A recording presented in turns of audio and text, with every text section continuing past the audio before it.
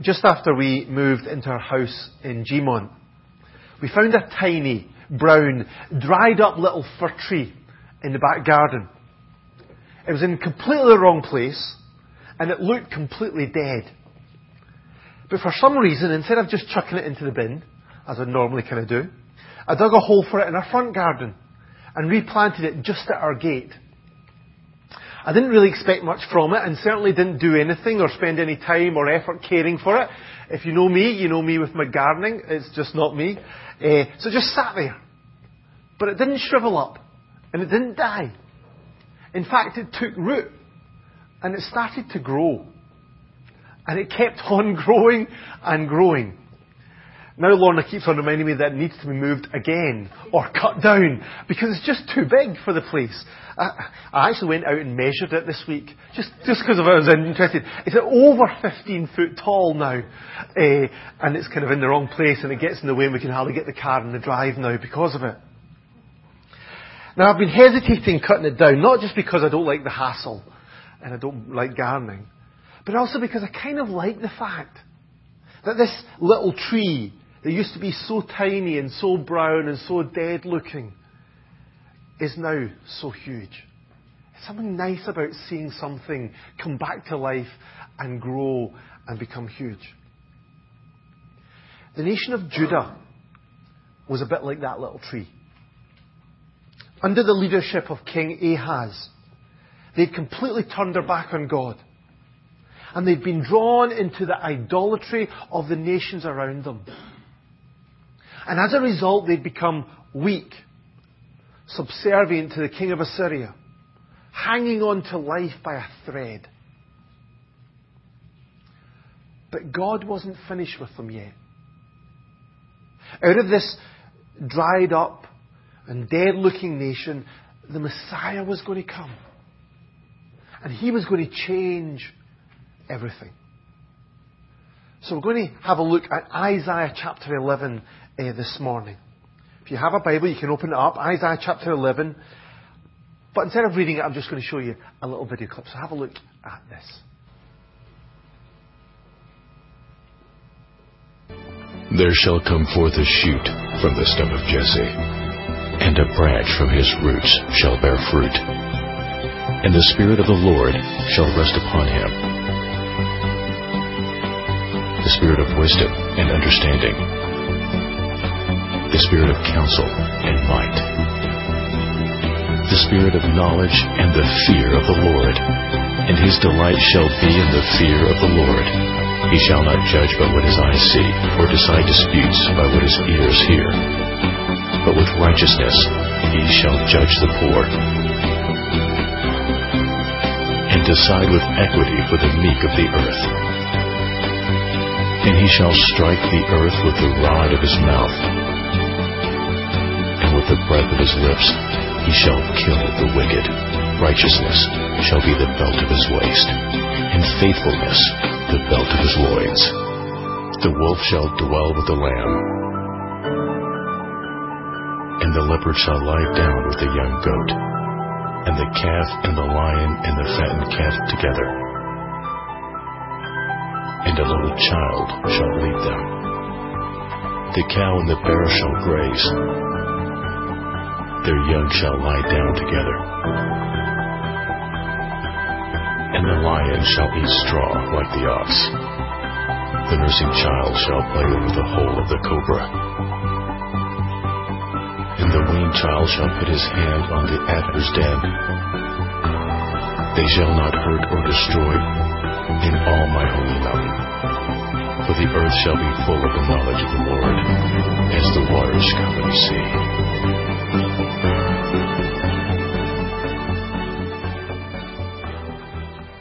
It's a wonderful passage of God's Word. Isaiah 11, verse 1 to 9, that was. And it tells us about what God is going to do. But in order to understand this passage, we need to understand a little bit of the background. Because over 250 years before Isaiah, God had chosen David, the youngest of the sons of a man called Jesse, from an insignificant little village called Bethlehem, to be the king of his people.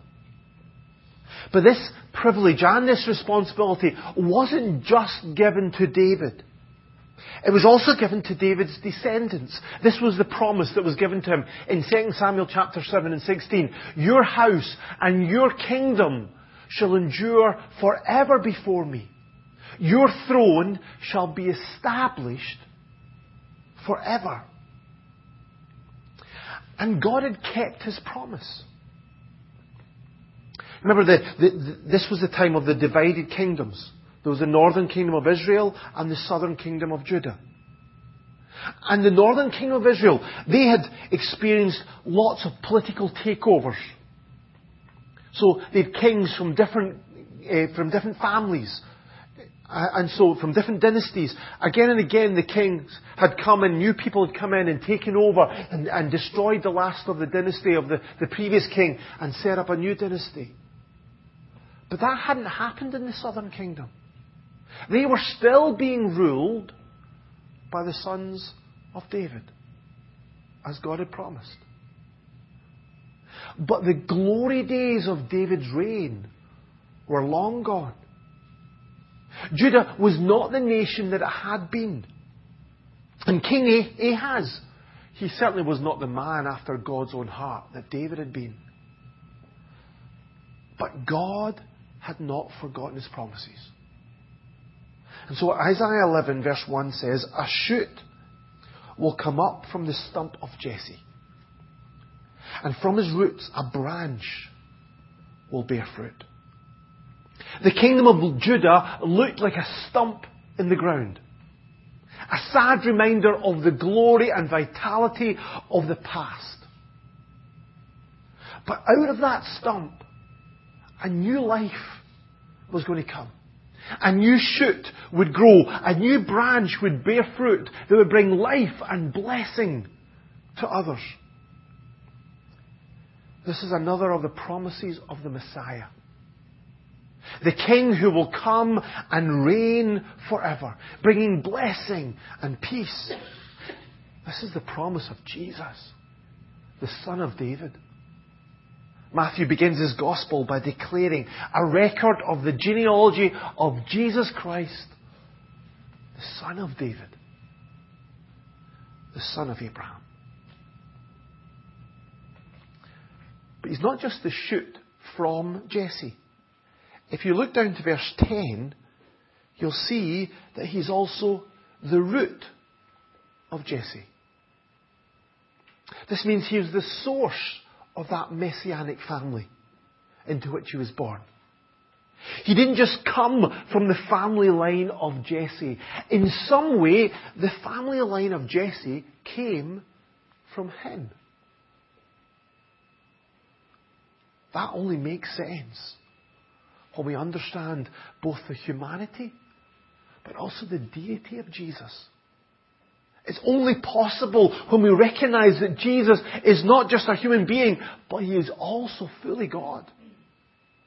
Paul says about him in Romans chapter 1, who as to his human nature was a descendant of David, a shoot from Jesse, and who through the Spirit of holiness was declared with power to be the Son of God, the root of Jesse. Christ is the son of Jesse, the fulfillment of God's promises to David. But he is also the Son of God, the one who made those promises and the one who kept them. So in this passage, even although the nation of Israel had disobeyed and wandered from God and rebelled against him, God had kept his promise to David and was going to keep his promise to David in a way that was greater than anybody could have imagined. In a way that was greater than I think Isaiah understood, and certainly David understood when he received those promises. It's another reminder that the Lord is faithful to all his promises and loving to all that he has made. It doesn't mean that our failures in our life don't matter. Because whenever we step away from God's will or God's plan for our life, there are serious consequences for us and for others. But it does mean that even in the mess of our disobedience, God still keeps His promises. There's a wonderful reminder of that in 2 Timothy chapter 2. Paul says this: if we are faithless, He, that's God, will remain faithful, for He cannot disown Himself.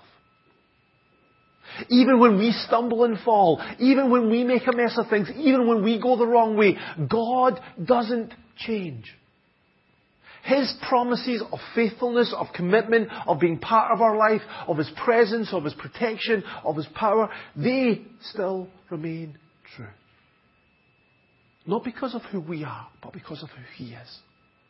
God is faithful to His promises because He cannot disown Himself. And He is a faithful God. But this prophecy isn't only about the identity of the Messiah as the descendant of David, the descendant of Jesse. It also describes amazingly the kind of ruler that He is. These days we're used to hearing about corruption in leadership, aren't we? Even in sporting organisations.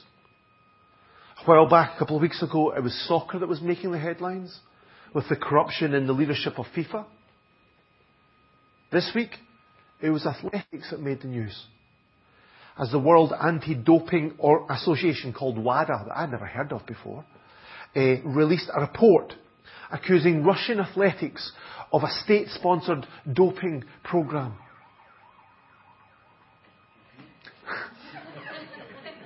It's all right. It must have been an emergency that Tommy is getting called to. And the former president, this guy here down in the bottom right corner, who was the former president of the International Association of Athletics Federations, he's been accused of accepting €1 million bribe for covering up that doping within Russian athletics. And it's such a serious situation that Russian athletics have now been suspended from all competitions. And there's even a threat that they'll lose out on the Olympics next year at Rio. And they're not the only country that are in trouble. There's accusations of doping in lots and lots of different of the athletics associations and other aspects of sport. It seems today that dishonesty and corruption and greed have infiltrated all levels of our society. Even something that's supposed to be held up as a reminder of sportsmanship and honesty and togetherness and the best of humanity. But the Messiah was going to be different. Because righteousness will be His belt. And faithfulness will be the sash around His waist. This is His clothing, because everything that He does is done with integrity, with honesty, with goodness, with loyalty, with fairness. Everything He does. When He makes a judgment, it will be correct and accurate, because He will not judge by what He sees with His eyes or decide by what He hears with His ears. Other people, they make superficial judgments. Sometimes we do as well, don't we? We jump to conclusions, say, that person is guilty, that person is this, that person is that, and then we find out later that we're wrong because we're just basing it on what we could see. But the Messiah won't do that. He will judge people's hearts.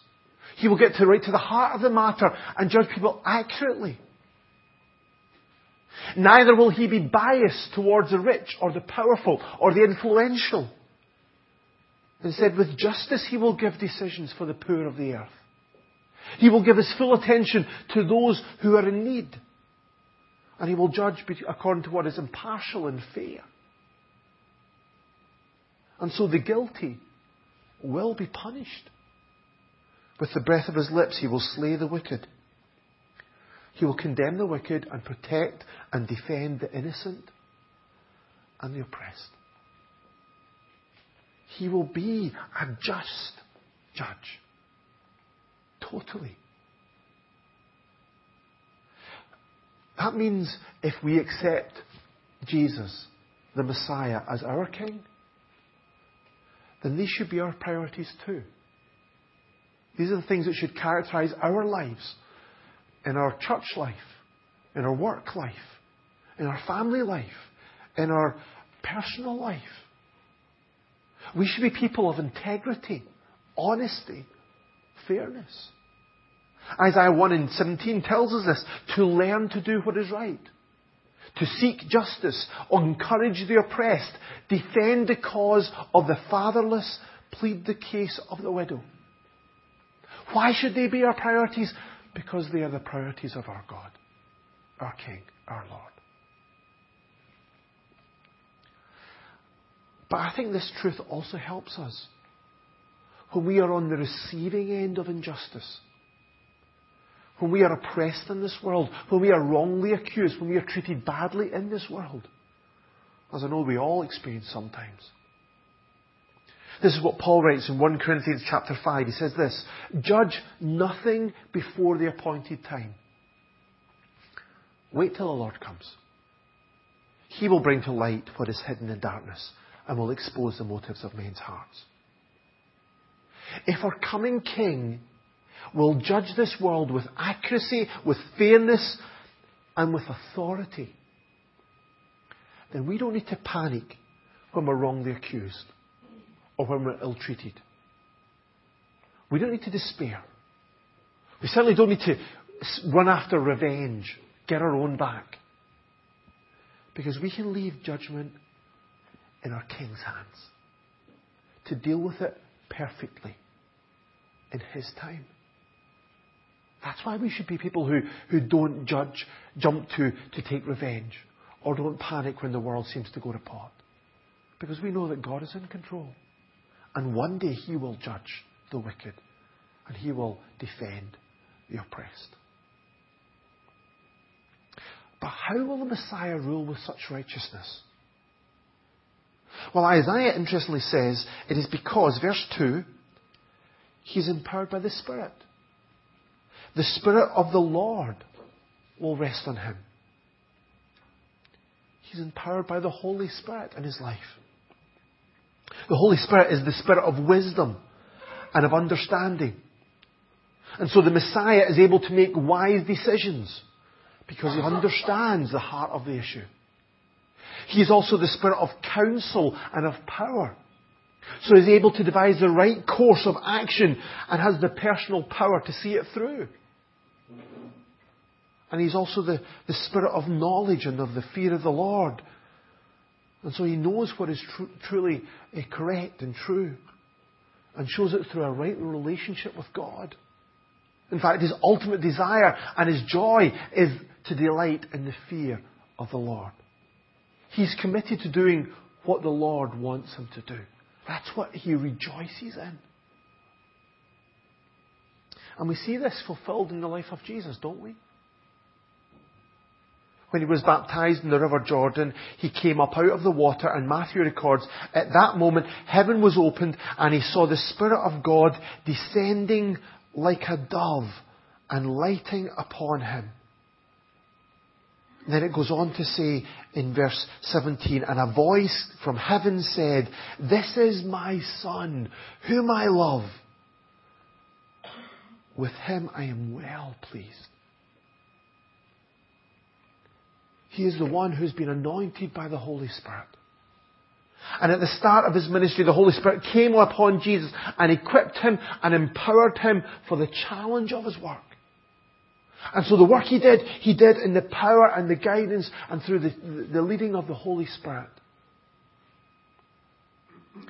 And this is a great encouragement for us. Because Jesus promised in Acts chapter 1, you will receive power when the Holy Spirit comes on you. And you will be my witnesses. Living for Christ as part of His kingdom can at times feel like an impossible task. You ever felt like that? I can't do this anymore. I can't hold to God's truth. I can't live His way. I can't serve Him in the way He's calling me to. But through our faith in Jesus, we have received the Holy Spirit.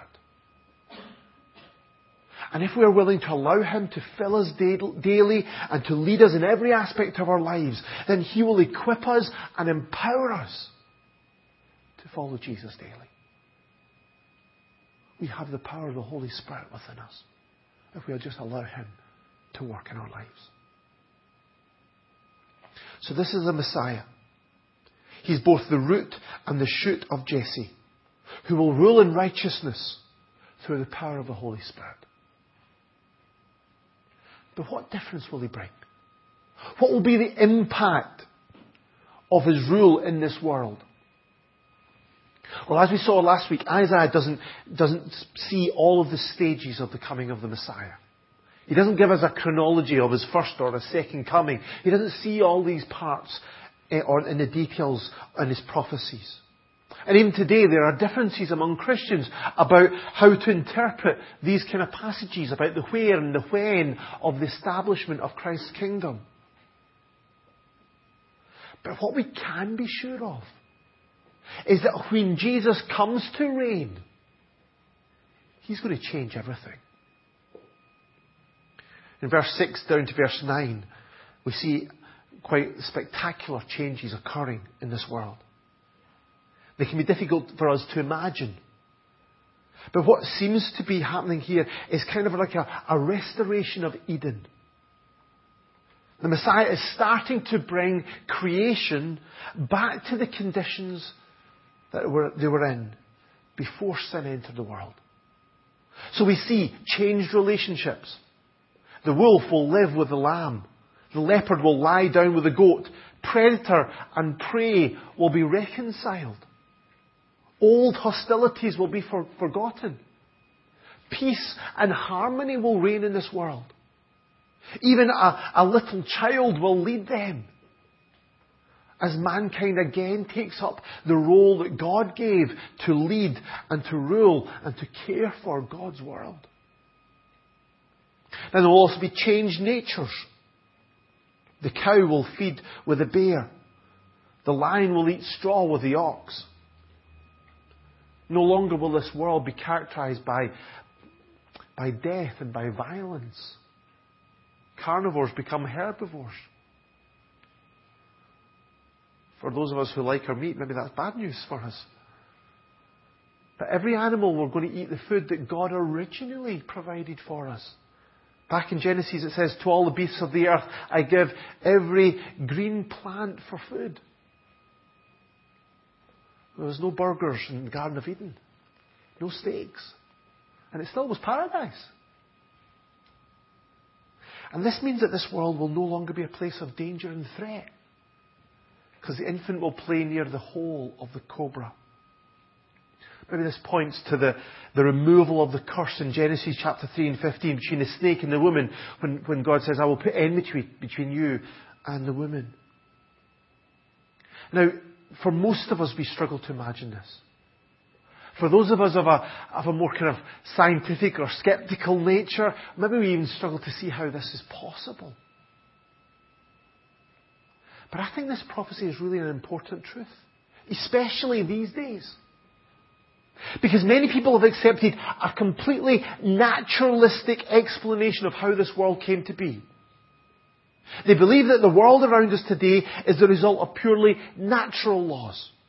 Physical processes, chemical reactions, natural selection, chance, and billions of years. But if that was true, then since life started on this planet, it has always been a place of death and decay. Right from the start. This is just the way things are and the way things will always be. But the Bible says that that's not true. The Bible says that in the beginning God created the heavens and the earth. That this world is the product of God's creativity, God's wisdom, God's goodness and God's power.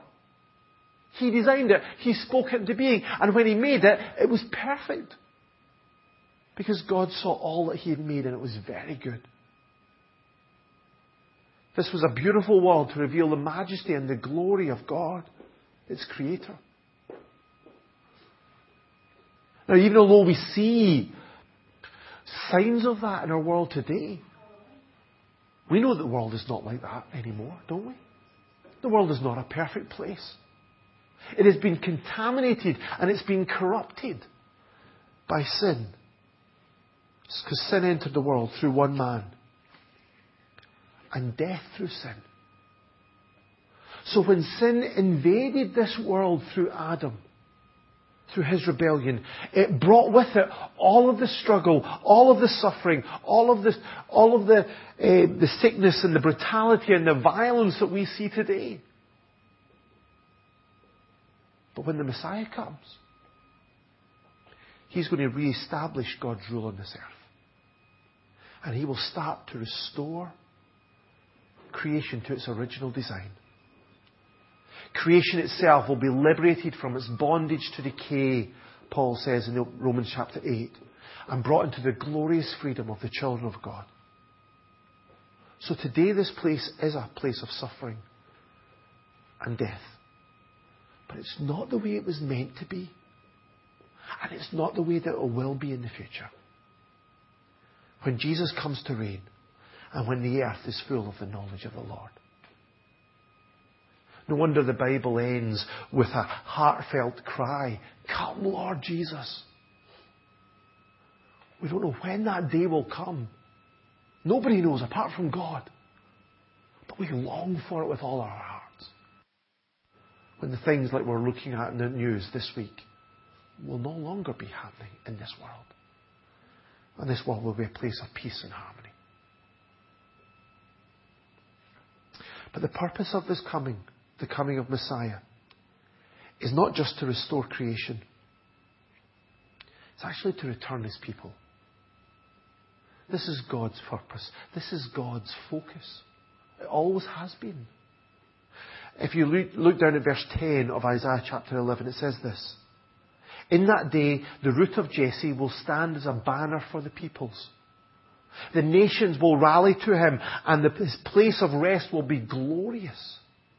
In that day, the Lord will reach out His hand a second time to reclaim the remnant that is left of His people from Assyria, from Lower Egypt, from Upper Egypt, from Cush, from Elam, from Babylonia, from Hamath, and from the islands of the sea." Maybe you remember back in Moses' time, God brought His people up from Egypt in the very first Exodus. But when the Messiah comes, He will gather the remnant of His people in an even more spectacular way. Gather people that belong to Him from all over the world. From Assyria, Elam, Babylonia, that was in the east. Egypt and Cush, that was in the south. Hamath was to the north. Islands of the sea were out to the west. So from the four corners of the world, the Messiah will draw His people. But He's even a banner that draws people from the Gentile nations. Because the nations will rally to Him, it says in verse 10. And we'll see that develop further in the book of Isaiah. And in the rest of this chapter, if we had time to look at it, we would see how Isaiah went on to describe how Israel and Judah would be reconciled together. That they will be victorious over their enemies. And that even the natural barriers of sea and river will be overcome to allow His people to be brought back to Himself. This is the mission of the Messiah. To bring people back to God. This is the ultimate goal. This is why He came. Christ died for our sins.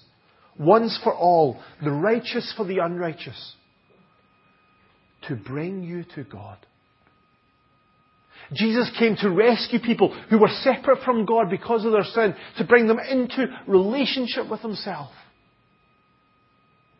He came to reconcile us so that we could be with Him forever. This is why Jesus went to the cross. This is why the Messiah was sent. And so all that we need to do today is respond to the banner of the cross and come to Him in repentance and faith.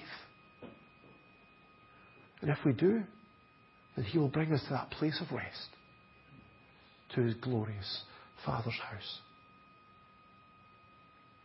So this is the difference that the Messiah will make. He will take charge of this nation, rule it with righteousness and faithfulness through the power of the Holy Spirit, restore it with peace and harmony, and return it back to God. No wonder Isaiah responds in our next chapter, chapter 12, with a song that God's people will sing that day. Surely God is my salvation. I will trust and not be afraid. The Lord is my strength and my song. He has become my salvation. And this is the difference that Christ wants to make in our lives today. If we will just come under the banner of His love. If we will allow Him to rule in our lives. And through the Spirit to restore us and rescue us back to God. Then we will be able to sing in the song of the redeemed. We will be able to rejoice that the Lord has become our salvation.